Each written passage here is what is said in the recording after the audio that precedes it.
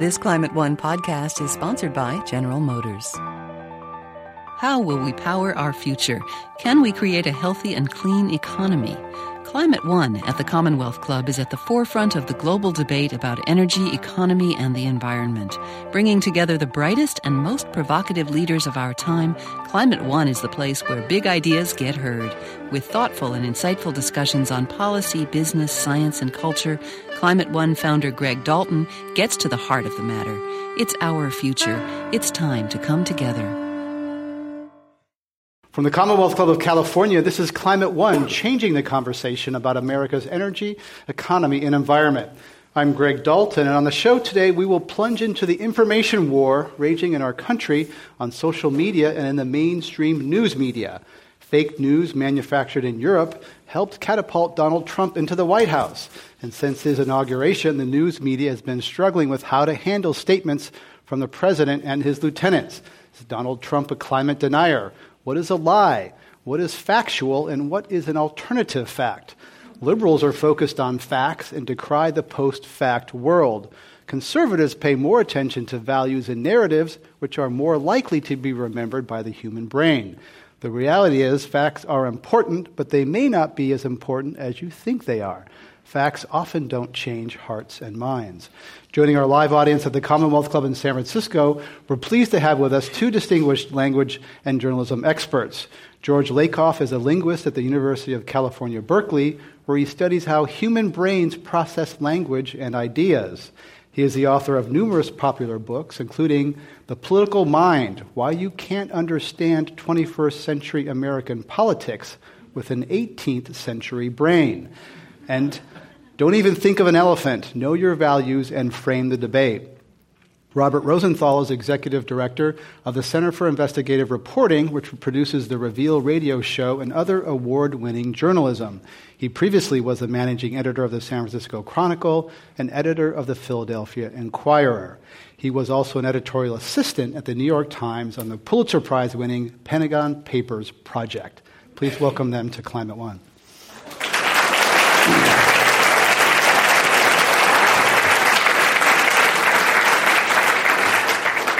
George Lakoff, we'll get into the factual part of the brain and the emotional part of the brain, and they're connected. But first I want to go to a story in an emotional place with you. Where were you on election night 2016, and how did you feel? Well, we were having some tacos, and I felt pretty bad after a while. And it wasn't just the tacos. But what's strange is in March 2016, I wrote a paper called Understanding Trump, which predicted that he would get 47% of the vote, and told exactly why and what he did, how he worked, and why he was very smart and why he used other people's brains to his advantage. And he only got 46% of the vote, but certain percentages were taken away by other candidates. And of course, the Democrats did everything they could to get him elected. So we can talk about that. We will talk about that in the way that you'll say, for example, that Hillary Clinton put Trump in the middle of her campaigns. Robert Rosenthal, another emotional day. I want to ask you about Inauguration Day. Where were you and how did you feel? By that time, I think I wasn't surprised he won, but I was listening to his words, and I found them the dark side of America that I don't really see, and I was sorry that he didn't have a different message for the country and for the whole world, really.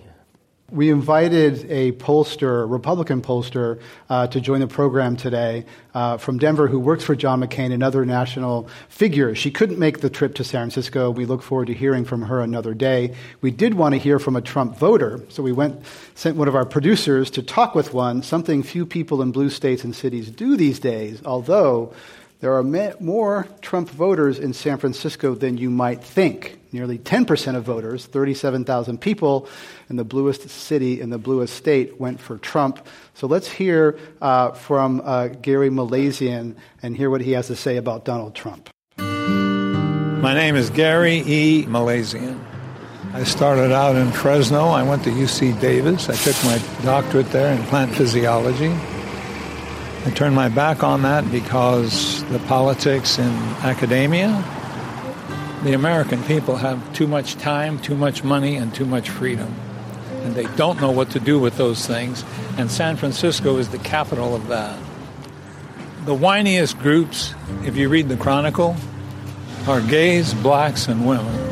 And you can never do enough for any one of those groups. They always want more. The game plan in San Francisco is to kill and destroy Donald Trump. The guy hasn't even been in office. He hasn't put his people together yet. And they're criticizing, condemning, and complaining. These folks are dropping beneath the Tea Party. They're doing the exact same thing that they accused the Tea Party of doing. That's not the high road. I was going to vote for Bernie because I think he had the message that he gave, but he was up against a snake. America's biggest failing is supporting single women to have babies that they cannot afford. That brings the whole culture down. I mean, I grew up in a family that disciplined their children. The problem with women that having babies without a father, there's no discipline. It's all enabling. Fundamentally, in my head, women are nurturers. And God bless them. We need nurturing. Men are pioneers. Mankind should learn to live together in peace and harmony and not combat each other. And I think that's where Mr. Trump is headed. I give me hope because I have a belief system that I haven't had to change my whole life. That gives me hope. Trump voter Gary Malaysian, who's in the House tonight. George Lakoff, a lot there. Nurturing mothers, yet Hillary Clinton was a snake. A lot there. How do you analyze that? Well, I wrote a book called Moral Politics a little over 20 years ago, which came about by asking, why do certain positions fit together? You know, conservatives say we're going to get rid of abortions, but we're going to have a flat tax. What does taxation have to do with abortion? We're going to get rid of environmental regulations. What does that have to do with those? Everybody should be able to own a gun. What does that have to do with any of the others? And on and on. And I figured it out, finally, when I realized one of my students had written a paper that we all have a metaphor of the nation as a family. We have founding fathers. We send our sons and daughters to war. We have homeland security. And nobody says, what do you mean fathers? I mean, we have founding fathers, the nation as a family. The question is, what kind of family? And what we found was that there are two types of families, a strict father family and a nurturing parent family, which corresponds metaphorically to progressive and conservative thought, but they're not just that way. There are some people who are only one and only the other, but many people who are, what is a moderate? A moderate is somebody who is mostly one and partly the other in various ways. And then conservatives, which we'll get into in a minute, have what is called in-group nurturance. If you're in a conservative church, they'll take care of people who are needy, who are church members. If you're in a military unit, you take care of the people in that military unit, and the military takes care of its own. A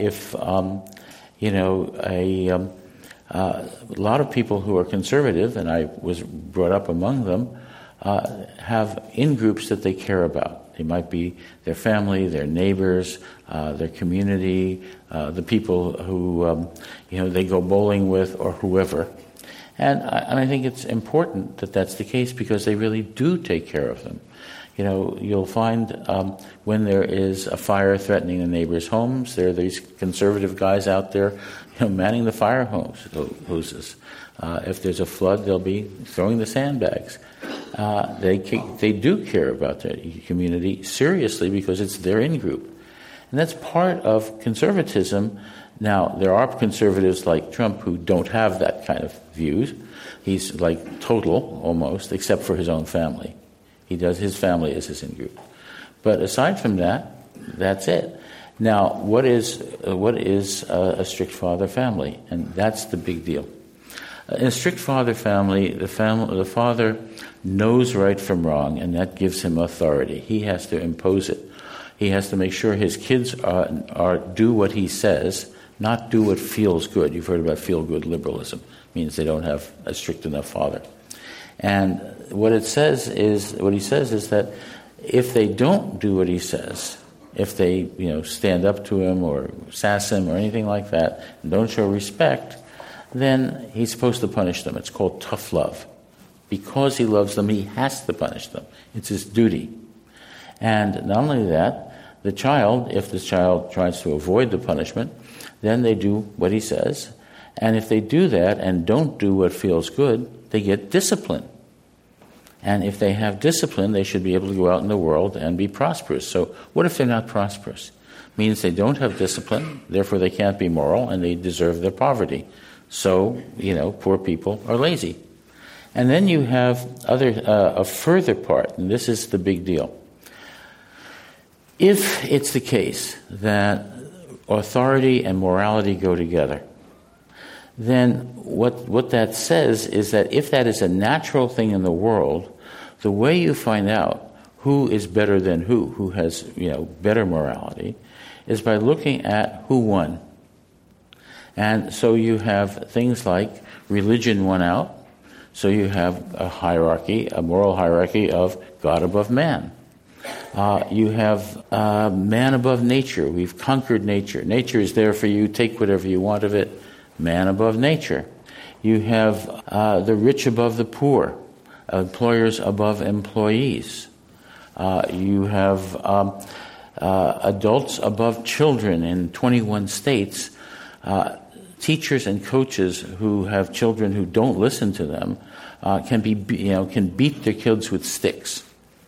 That's a law in 21 states. And you can imagine the states, and you'll be right.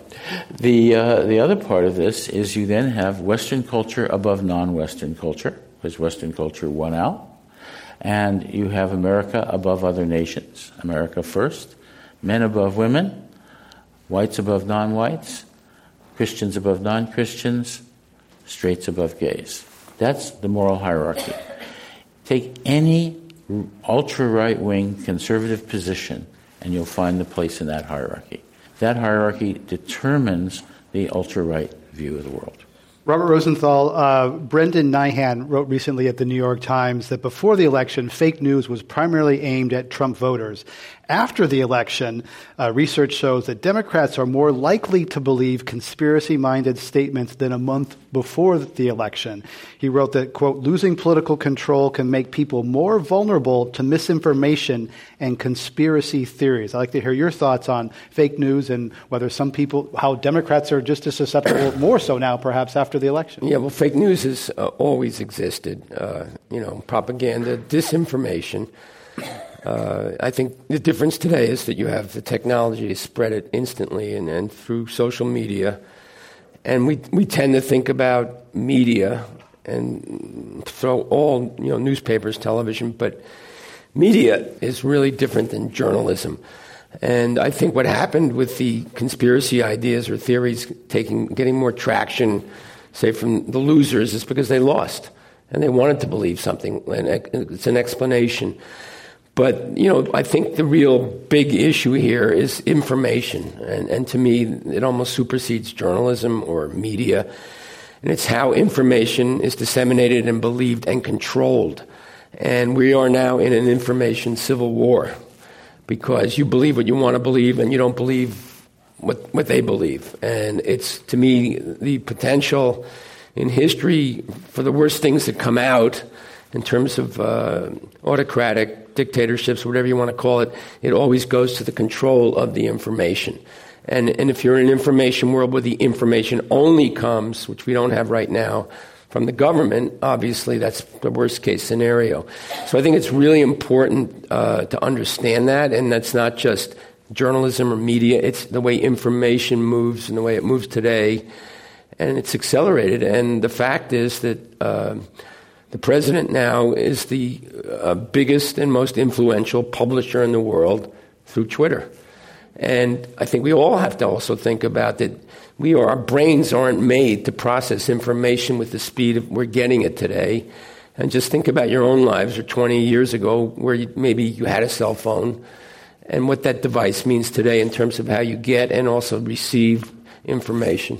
Robert Rosenthal is the executive director of the Center for Investigative Reporting. George Lakoff, Amanda Taub wrote recently in the New York Times, quote, "Americans' deep bias against the political party they oppose is so strong that it acts as a kind of partisan prism for facts, refracting a different reality to Republicans than to Democrats." And she goes on to say that partisanship is core to our identity now in a way that it didn't used to be in the past.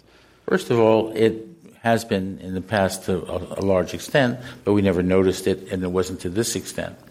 But I think you have to understand something about the brain to understand what's going on here. Every idea is physical. It's in your neural circuitry. You think with your brains. Ideas don't float through the air. Now, what that means is that if you have an ideology, a worldview of any kind, you have lots of complex circuitry, lots of ideas, and they're fixed. They're not going anywhere. Now, you can only understand things that your brain allows you to understand. And that's a major point. So if you have just one worldview, and by the way, I think most people have more than one at once, but if you have only one worldview, what happens when you get information in that does not fit that worldview? It may not be noticed. It may be ignored. It may be changed. You may actively change it, and there's experiments that show that people do change it. It can be ridiculed or attacked. But do facts change minds? Do facts change minds? It depends. So in these cases, facts may not change minds. And there's a deep reason for this. Let's suppose you have either a nurturant worldview, progressive worldview or conservative worldview, your very being is defined by that worldview. And especially if you have a strict father worldview, it's very important that your identity, your very identity, is wrapped up in that worldview. That's who you are, because what is important is it defines right and wrong, and you want to think you're right in everything you do. Everybody does. So the result of that is that you have an identity defined by a moral worldview. And what that means is anything entailed by that worldview has to be truth. Your worldview must be a higher truth. And anything that follows from it is, and if it isn't a fact, if it isn't out there and independent of the worldview, that becomes an alternative fact. The alternative facts are those things that follow from that part of the worldview that is unchangeable, that defines who you are, and that there's no alternative to. Now, many people are partly progressive and partly conservative, and we'll go there in a while. But I think the main thing is that the idea of an alternative fact relative to Trump, who has, I think, virtually just a strict father worldview, with the exception of maybe his family, that's it. I mean, and what happens is, if you have that worldview, then certain things must be facts, or else your whole identity goes. And that's, I think, true of a lot of Trump supporters, of the strong Trump supporters, who will take lies. Suppose there are facts out there and they're told lies.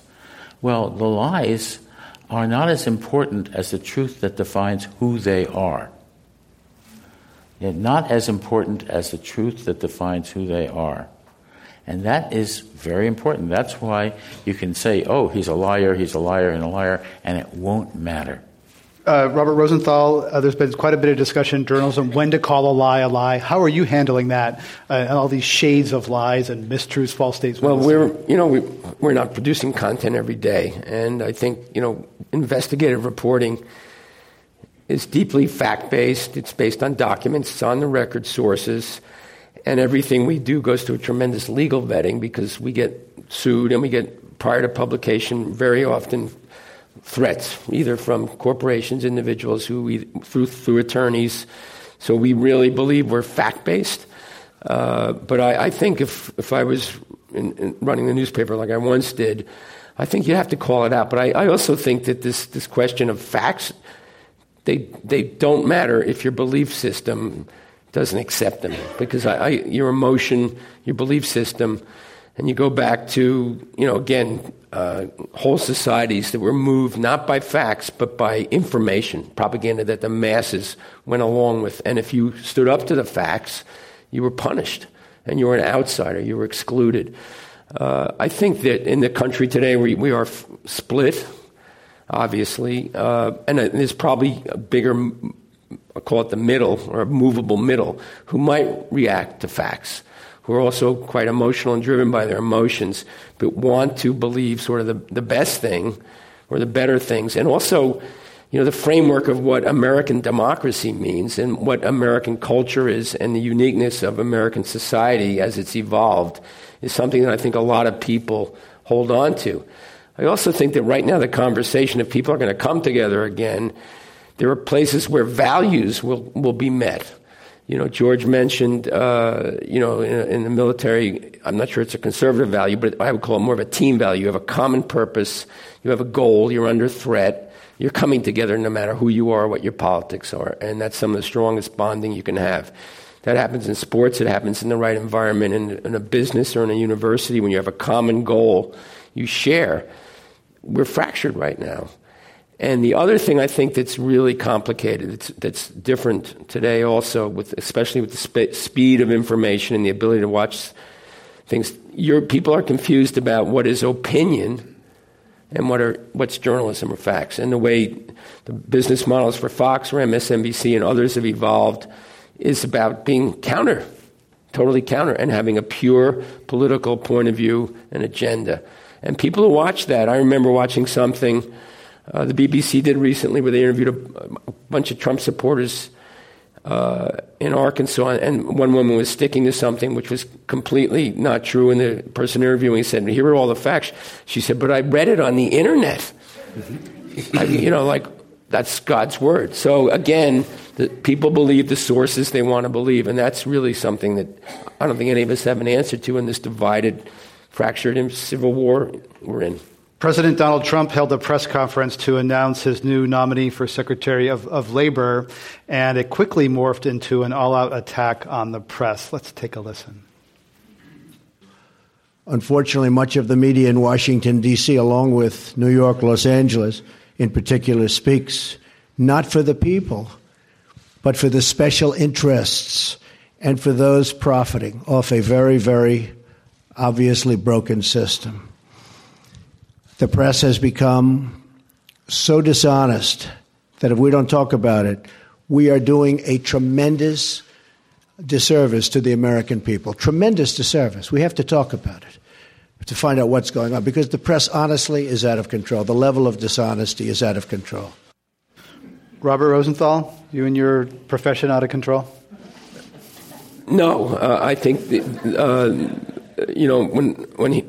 President Trump the other day said, the enemy, the American media is the enemy of the American people. This is, out of the playbook of the worst leaders in the history of the world. And it's extremely dangerous. And I worked on something a few years ago where Chauncey Bailey, who was an African-American journalist, was assassinated, in the streets of Oakland when he went to work one day. And I was part of a team of people who actually did stories that led to the killers are now in jail. So journalists, law enforcement, the military, journalists are maybe one of the other professions in the world where they're targeted and killed and put in jail and silenced because of their work. And obviously this country and the Founding Fathers understood the role of a free press. So I find that personally appalling, and as a journalist, really threatening, and it's going to lead to things, there are consequences for words and information. And I think, that's something, whatever your politics are, it's really something to think about in terms of what this country is based on. And I think one of the things about the press, every president sees the press as part of the opposition. It's the nature of our society. So when it's not as if the press is focused on Trump, he's certainly given us a lot of grist. But Obama actually was one of the most harshest in terms of the press and following up on whistleblowers to try and get their sources more than any president in the history of the country combined.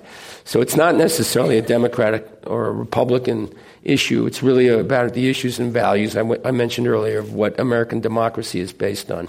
George Lakoff, making the enemy, calling the press the enemy of the state or enemy of the people. Look, the press did something really dumb after that happened. They came out with a Twitter feed, not the enemy of the people. Right? It's like, Nixon said, I am not a crook. Everybody thought he was a crook. I wrote a book called Don't Think of an Elephant. What would you think of? An elephant. Not the enemy. You're going to think of them as the enemy. I came out the next day and I wrote a piece, again, the Twitter feed of Protect the Truth, and explained why that was. And the reason is very simple. In order to negate something, you have to activate in your brain what is being negated, right? And every time you activate something in your brain, it becomes stronger. So the more you negate something, the stronger it gets. And you find lots of progressive TV shows and so on where they will constantly take some outrageous thing said on Fox News and then they'll negate it. And they'll repeat it and negate it and repeat it and negate it. Thus helping the other side all the time. Yeah, I just want to follow up. I agree, but I think that was an incredibly shrewd thing he said, actually, because whatever the follow-up was on, we're not the enemy. But what he's really doing is laying the groundwork, and it will happen over and over and over again, for that whatever is critical of him is not to be believed. Exactly. And it's your enemy. It's not my enemy. It's your enemy. So this information, this story... So going forward, and I think there will be a lot more coming that was critical, he's going to remind people, don't believe it, don't believe it, don't believe it. They are the enemy. They lie. So that's going to be the constant refrain. It's the messaging also. It's not just the one statement. It'll be a continual theme going forward. And for the people who think the press is the enemy, anything that's critical of Trump will be coming from the enemy. Who are your enemies? Who are your enemies? What do you do to your enemies? And when he says the people, he means the people who follow him. So, and you got that with Pence talking to the NATO leaders who said, the American people want NATO to have a bigger military. It's the American people, right? It's not the American people, it's Trump. And he stands for the people who are following him. That's an important distinction. There's another very important thing about information. When Lincoln talked about a government of, by, and for the people, if a government is of the people, there is no line between the government and the people and no informational line. You have information should flow in both ways. What has happened now is we now have a gag rule on the government. That is, things like the EPA and the Food and Drug Administration and so on are not allowed to tell their results to the people, and they don't take information from it, and they don't pay any attention to it. What that does is get rid of the notion of a government of the people. That truth is part of democracy. It's part of democracy and we never really noticed it before. We thought elections would just give us that and it'd be okay. Now we notice that the of, by, and for the people is really very important. By the people. The people are not billionaires. We have government by billionaires now. What about for the people? That has to do with caring. This government was set up originally by citizens who cared about other people, worked through the government to provide public resources for everybody, whether they're in business or private life. All those resources, whether they're roads and bridges or airports or scientific research, etc., is for everybody, whether you're in business and so on. And you can't have either private life or private enterprise without that. Now, that whole idea of public resources is being turned on its head. The Republicans want to privatize everything that is a public resource. Whether it's the they want to when they want to build infrastructure, they want it to be owned. They want the highways to be owned, etc. That's when they talk infrastructure, they don't mean public infrastructure.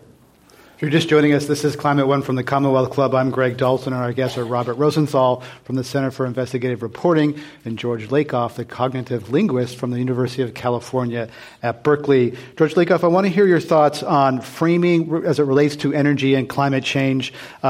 People on the right talk about energy independence. People on the left talk about save the planet. So let's get your take on that, as well as climate denial and skepticism, which is something very powerful in ascendance in Washington right now. Well, first of all, climate deniers don't come along and say, I'm going to deny climate, or I'm going to deny science. They don't do that at all. What happens is that if they have a worldview which doesn't allow that in, so a strict father worldview will have corporations, who are employers above other people, and that means they can do what they want. They're moral in that hierarchy, and therefore they can do all sorts of things against the environment because that's okay. And so that idea of they're doing things that are bad for the environment and for the planet doesn't enter. It can't be there. Now, a whole lot of people who are progressives and Democrats have another form of denial and of science denial. But they don't recognize it. It has to do with the way they reason. There's a view of reason that goes back to Descartes in 1650. It says that thought is logic. Descartes was a logician. He said things go by. It's logic. That all thought is conscious. We now know it's 98% unconscious. Thought isn't logic. It has to do with framing, metaphors, and other kinds of mental structures. And what happens is there are a lot of people who accept that. And if you believe that everybody has the same notion of thought and that it's logic, it will follow that if you just tell people the facts, they'll all reason to the right conclusion. Now, we know that keeps being false. And, it's not that facts don't matter, they do matter. But what's happening is people who believe that have a false view of reason, which is denying neuroscience and cognitive science. They're science deniers of a different kind. We're going to go to our lightning round at Climate One with George Lakoff and Robert Rosenthal. Yes or no question. First for George Lakoff. I know this is hard for professors. True or false, George Lakoff, in the last 50 years, Americans have become more tolerant of people with different skin colors and less tolerant of people with different political views. Sort of. True or false, Robert Rosenthal, Donald Trump has been good for the business of commercial media. True. George Lakoff, Republicans are more disciplined and more skilled at messaging than Democrats. Absolutely, and there's a good reason for it. Robert Rosenthal, in part that's because Democrats are convinced facts, truth, and justice are on their side and they will prevail. That's mushy. True, I guess. Mushy, you can say mushy. George Lakoff, yes or no, a conservative brain is wired differently than a liberal brain. Yes. Robert Rosenthal, fake news has always been here and is here to stay. True. George Lakoff, Democrats and Republicans are equally guilty of creating our nation's deep partisan divide. I think that's true. George Lakoff, the Affordable Care Act was poorly named because while it expanded health care insurance for 20 million Americans, it did not reduce costs. False. This is an association question where I'll mention something and you tell me either the first thing that comes into your mind or George Lakoff, you can mention a counter frame. So George Lakoff, tax relief. Investment. Robert Rosenthal, death panels. Life.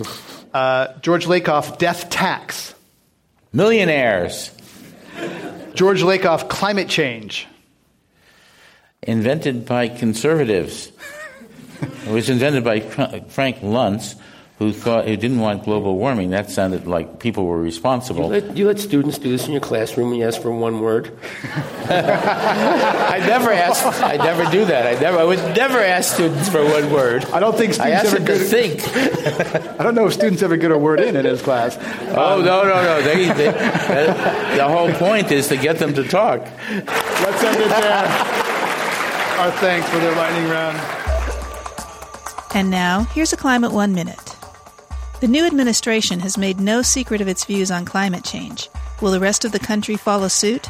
Shortly after the election, an audience member asked the panel what catastrophic event could finally wake the nation up to the dangers of global warming. Tom Towles, editorial cartoonist for The Washington Post, gave a rather surprising answer. We've had massive fires. We've had flooding from hurricanes. We've had tornadoes. We've had flooding from just freak rainstorms. I have my own theory is fires weren't enough, flooding wasn't enough, hurricanes, tornadoes weren't enough. The environmental event that's going to change the understanding of this issue is when people come out of their houses and march on Washington and march on fossil fuel companies. It's going to be a tidal wave of human beings. That's what it takes right now. Everybody's going to have to get out of their chairs and do something. That's Tom Towles of The Washington Post, speaking about a possible major weather event on Capitol Hill. Now back to Greg Dalton and our live audience at the Commonwealth Club. George Lakoff, you did a taxonomy of Donald Trump's tweets that included the preemptive framing, hacking the DNC was the DNC's fault, a trial balloon, we should expand our nuclear arsenal, as well as deflection and diversion. So explain quickly the taxonomy, the predictable taxonomy of his tweets. Every tweet is strategic, and he knows exactly what he's doing in every single tweet. So you don't buy this impulsive 3 a.m., I'm just going to pissed off and do something? You don't buy that? Nonsense. Okay. It's all strategic. There are 4 types. 1, he's trying to put out a frame first so he gets to frame it before anybody else does. Like, for example, he actually won the popular vote because there are 3 to 5 million illegals voting, right? That's, a preemptive frame. There is a trial balloon about everybody should have nuclear weapons. Let's see what happens, And, for a day it was sort of out there in the news and then forgotten, right? So, he can keep on saying that. There are trial balloons. Diversions all the time. Yes, the question arose about the emoluments clause and whether he should be, thrown out of office because of it or prosecuted because of it. And so what does he do? He talks about Meryl Streep. And then the media, like dogs following a ball, they say, for 3 days we're going to show Meryl Streep and have debates about whether celebrities should be able to talk about politics, and on and on. And he always can throw a diversion. Almost everything he does. In fact, most of the most outrageous things he does is to divert you from noticing what Paul Ryan Trump is doing. Robert Rosenthal, what about that? Media's taken the bait. They're following the distraction sideshow from what's really going on. Yeah, I agree. And I think, again, it's speed. If you think about 20 years ago, if there was no internet and you basically had, 25 years ago, your newspaper, 3 networks, you had CNN, where he's taken advantage of the speed and his ability, as I said earlier, to be the world's largest and most paid attention to publisher. And I agree with George. A lot of that is diversion, it's distraction, it's trial balloons, and we're dealing with a fire hose constantly. And you need to take time and really, I think, to consume information now, you really have to go to multiple sources, and I think it's really important also to go to sources you are going to be appalled by in terms of how they're telling a story. And it's not just the stories they're telling, it's also what's not being reported to the other side or from your point of view. So it's the selectivity of the information they're pushing to their audience, which they know is coming to them. But I think Twitter, his use of Twitter, I think is brilliant, really. He's mastered it the same way past dictators mastered other mass media. And if you think about radio, which, what the Germans did, or what Hitler did, really, it was radio. We did a poll on Twitter, and we asked followers, why did you vote for your candidate? 39% said I was persuaded by facts. 29% said the other person was a liar. 13% said an issue. And 19% said I voted for my party. So there's tribe, there's facts, there's villainization. George Lakoff, your take on those responses? Well, first, they thought when you repeat crooked Hillary over and over again, and it's actually 20 years of repetition of that by Republicans, what happens is it gets into people's brains. I mean, it's heard over and over again, and it doesn't matter. You get to start. Your brain takes it in; it becomes true because it's said repeatedly, and a refrain that's repeated is taken in unless you are constantly vigilant against it. And people generally can't be constantly vigilant against it.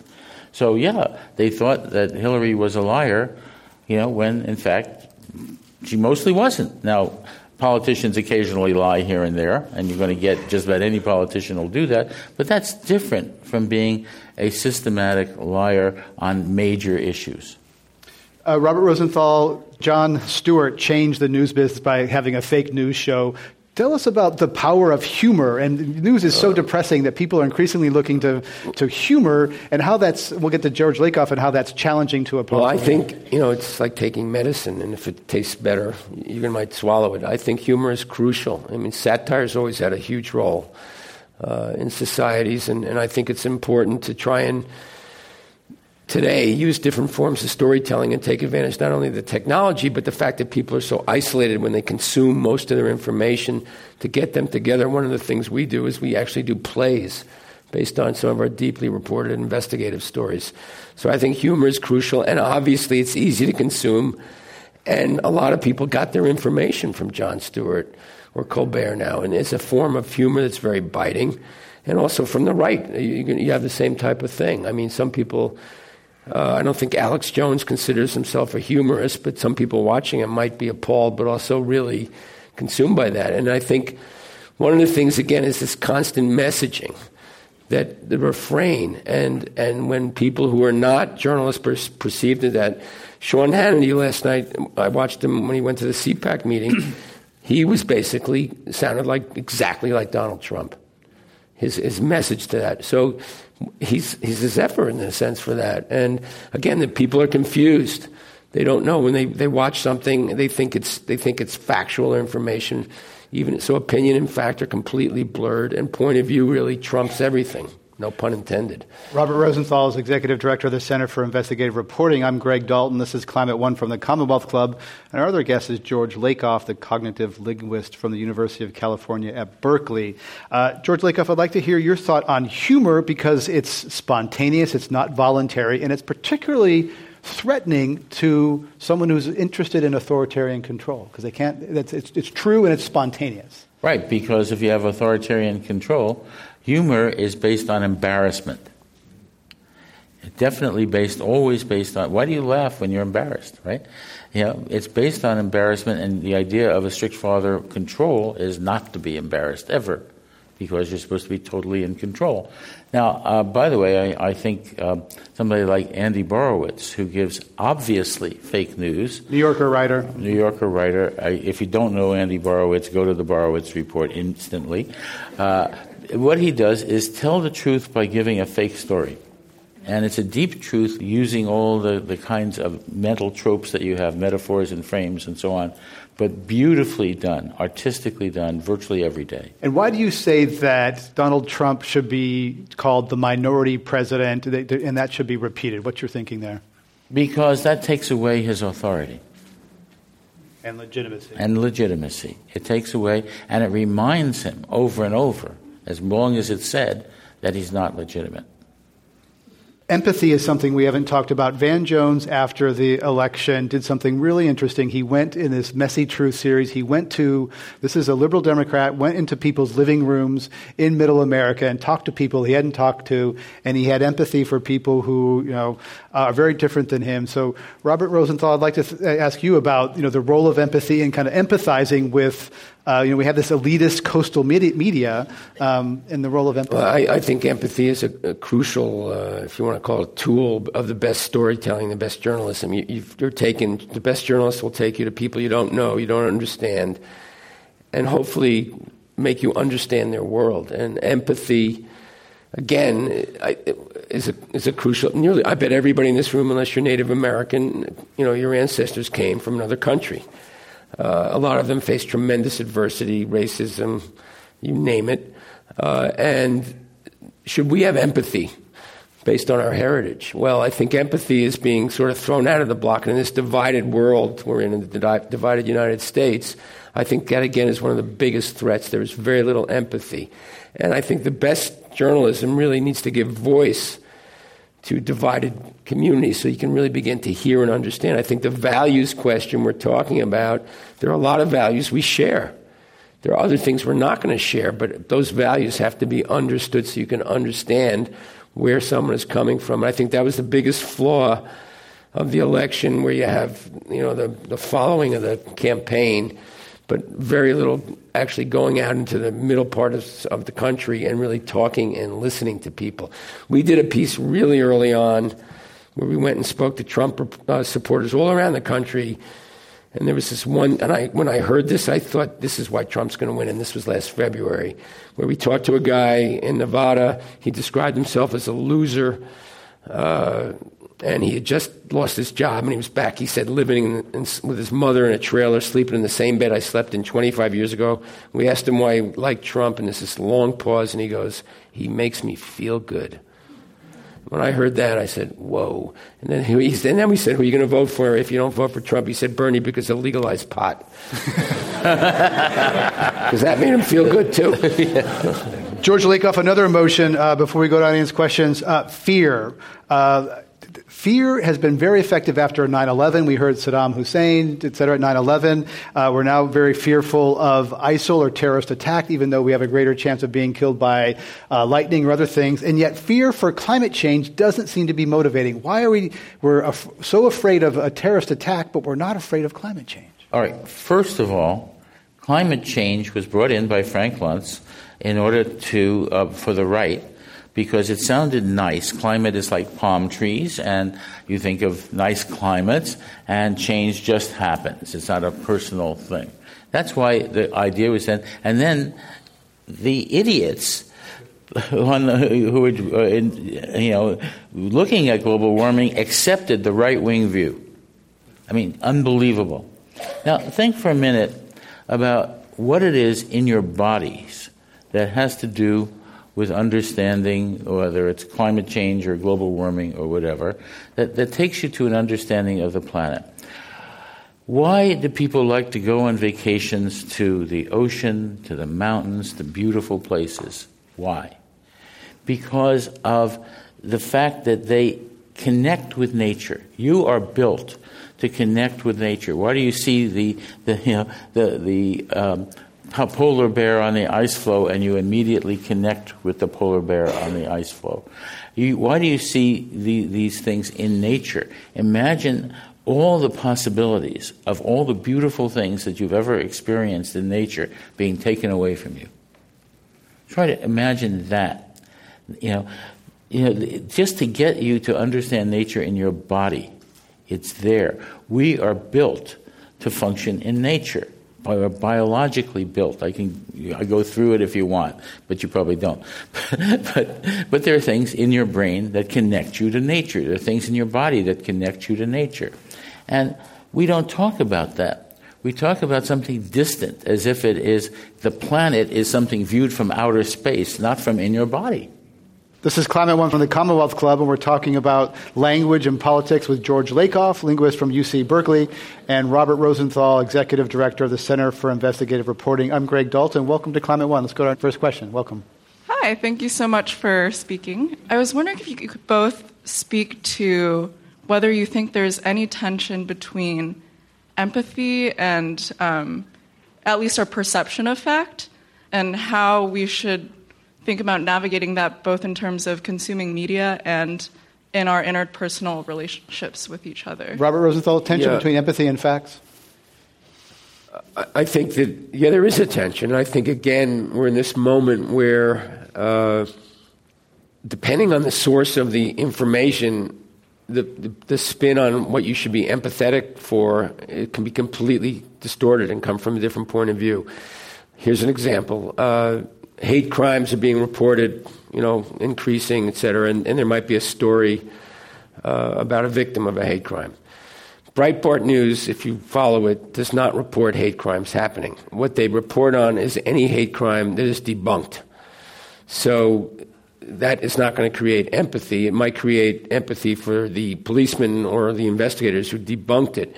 So you're taking the same set, something's happening, but you're telling the story or reporting it from completely different points of view. And I think that the use of empathy in storytelling, a victim who's been shot or harmed in an attack in this country, you will feel empathy for, and that will be used one way. How much empathy do we have in our news reporting of a place where American drones or airstrikes have killed 40 people? We don't know about those people, so there's very little empathy. They're the other. So again, I think this is really a central part of the information gathering and how it's disseminated. Let's go to our next question. Welcome. Wait, can I respond to that? Sure. On empathy? Look, there's several forms of empathy, one of which is, in order for me to describe conservatives, I have to put myself in their shoes. There's a form of empathy of understanding someone else who is very different from you, has different values from you, but you need to understand. Understanding is one form of empathy. There are other forms of empathy as well, not just feeling bad for someone, but shifting a point of view. Take the word regulation. The word regulation is from the point of view of corporations. If you go look online with regulations, it's all stuff that the corporations have put there. And what does it mean for a corporation? It means there's government overreach that has taken away its freedom, that has burdened it, and that is costly. So we need to get rid of regulations. Why are regulations there? They're there to protect the public. Every regulation is a protection. If you shift the viewpoint from the corporations, who can do whatever they want to harm people, to the people who are harmed, to the public, that shift of view changes things. And it's the empathy for the public rather than for the corporations that is involved here. So what I recommend in each case is look at the viewpoint from which the framing takes place and shift the viewpoint to the public. Let's go to our next question. Welcome to Climate One. Hi, my name is Daniela, local climate organizer, and I have some framing questions about climate change. I was wondering whether you think that it would be effective to rebrand people who speak about climate science with an accepting point of view but don't take any bold action on it, to rebrand them as climate deniers since they know the facts but don't take action. We call that climate denial light, people who drive a Prius but aren't doing as much about it as they could. George Lakoff, briefly. Not that they're deniers. They are people who, don't have the courage of their convictions. I mean, period. And there aren't nice. There's not a nice single word for that. But it's not having the courage of your convictions. If you have convictions, you should be acting on them. That's what they're about. They're not just things you say. Oh, I have this conviction, and okay, I'll sit around and I'll have another conviction. I mean, if you really have a calling, to have a conviction, it has to be in your heart, in your body, and you can't not act on it. That's what it means. And it's not just courage. It is just the will, the idea that your body requires you to act on it. If your conviction is embodied, if it's in you, you act. I talked yesterday with a person very concerned about climate change who said they're going to get a new car. I was like, oh, you're going to get an electric car? No, I'm going to buy a Jaguar. Oh, guess you're not so concerned. Let's go to the next audience question. Hi, my name is Andy Raskin. I work on messaging, but with CEOs and leadership teams in Silicon Valley.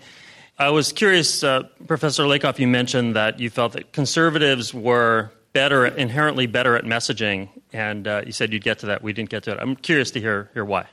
Very good reason for it. If you're a conservative, you go to college, what do you study? Probably some business courses. In that curriculum, there's a course called marketing. What do marketing professors study? My field, cognitive science. That is, They study the way that people really think in terms of frames, metaphors, images, narratives, and emotions, right? That's what's in marketing and in repetition. The way, how repetition works in advertising. You repeat, right? That is the way they're taught, and they learn it. It's second nature that they get to market their ideas. If you are a progressive, you go to college, you're interested in politics, what do you study? Political science, law, public policy, economic theory, right? Those fields have a different view of reason. It's a view of reason from Descartes in 1650 that says all thought is logic, it's all conscious, and it's all it's traditional rationality defined in terms of Cartesian reasoning from 1650. It denies the fact that thought is 98% unconscious, that it's physical, that it's in your brain, that you need to know something about neuroscience to understand it, and so on. In short, what happens is my institutions, the universities, are miseducating progressives. As we wrap up, we've been talking, this is Climate One. We haven't talked a whole lot about climate change, but Robert Rosenthal, is climate change getting the kind of coverage that you think it deserves in the mainstream news media? No. It's been usurped. I mean, we talked earlier by the fire hose that's coming out of Washington right now, and I think it will take really big disasters. And I think one of the challenges how do people, besides feeling hot or watching the tides rise, how does it really affect them? And we could go on and talk about that versus the fear of a terrorist. And I think one of the challenges again is to create empathy for the things that will be engendered from climate change or the changing environment we're in and the risks we all face for that. And it's the future. We're in a moment now. The moment is fixating all of us. Right. Climate change seems far away in time and space, even though we have lots of examples of it. George Lakoff? Take disasters, right? We don't talk about global warming floods. We don't talk about global warming droughts. We don't talk about global warming fires. We don't talk about global warming hurricanes, tornadoes, etc., that are systemically caused by global warming.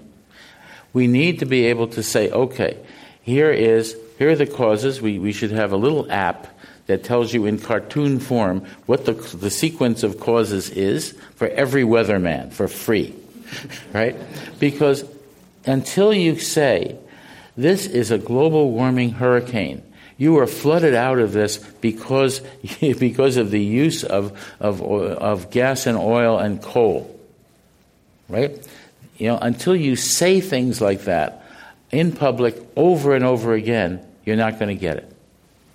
Good suggestion for the journalists who are in the audience today. If you're just joining us, we're talking about climate change and language and politics with George Lakoff, professor at the University of California, Berkeley, and Robert Rosenthal, who is the executive director of the Center for Investigative Reporting.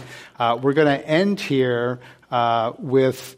we've been talking about fake news, propaganda, alternative facts, and journalism in a divided America. You can hear a podcast of this and other Climate One programs wherever you podcast and watch videos about energy, food, water, clean energy, and global warming events at climateone.org. Thank you all for coming here at Climate One in San Francisco. Let's thank our guests again.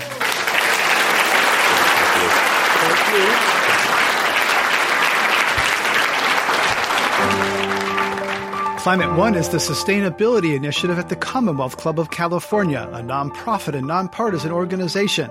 I'm Greg Dalton, the executive producer. Kelly Pennington is our director of audience engagement. Jane Ann Chen is the producer. The audio engineer is William Bloom. The Commonwealth Club CEO is Dr. Gloria Duffy. Join us next week for a conversation about America's energy, economy, and environment.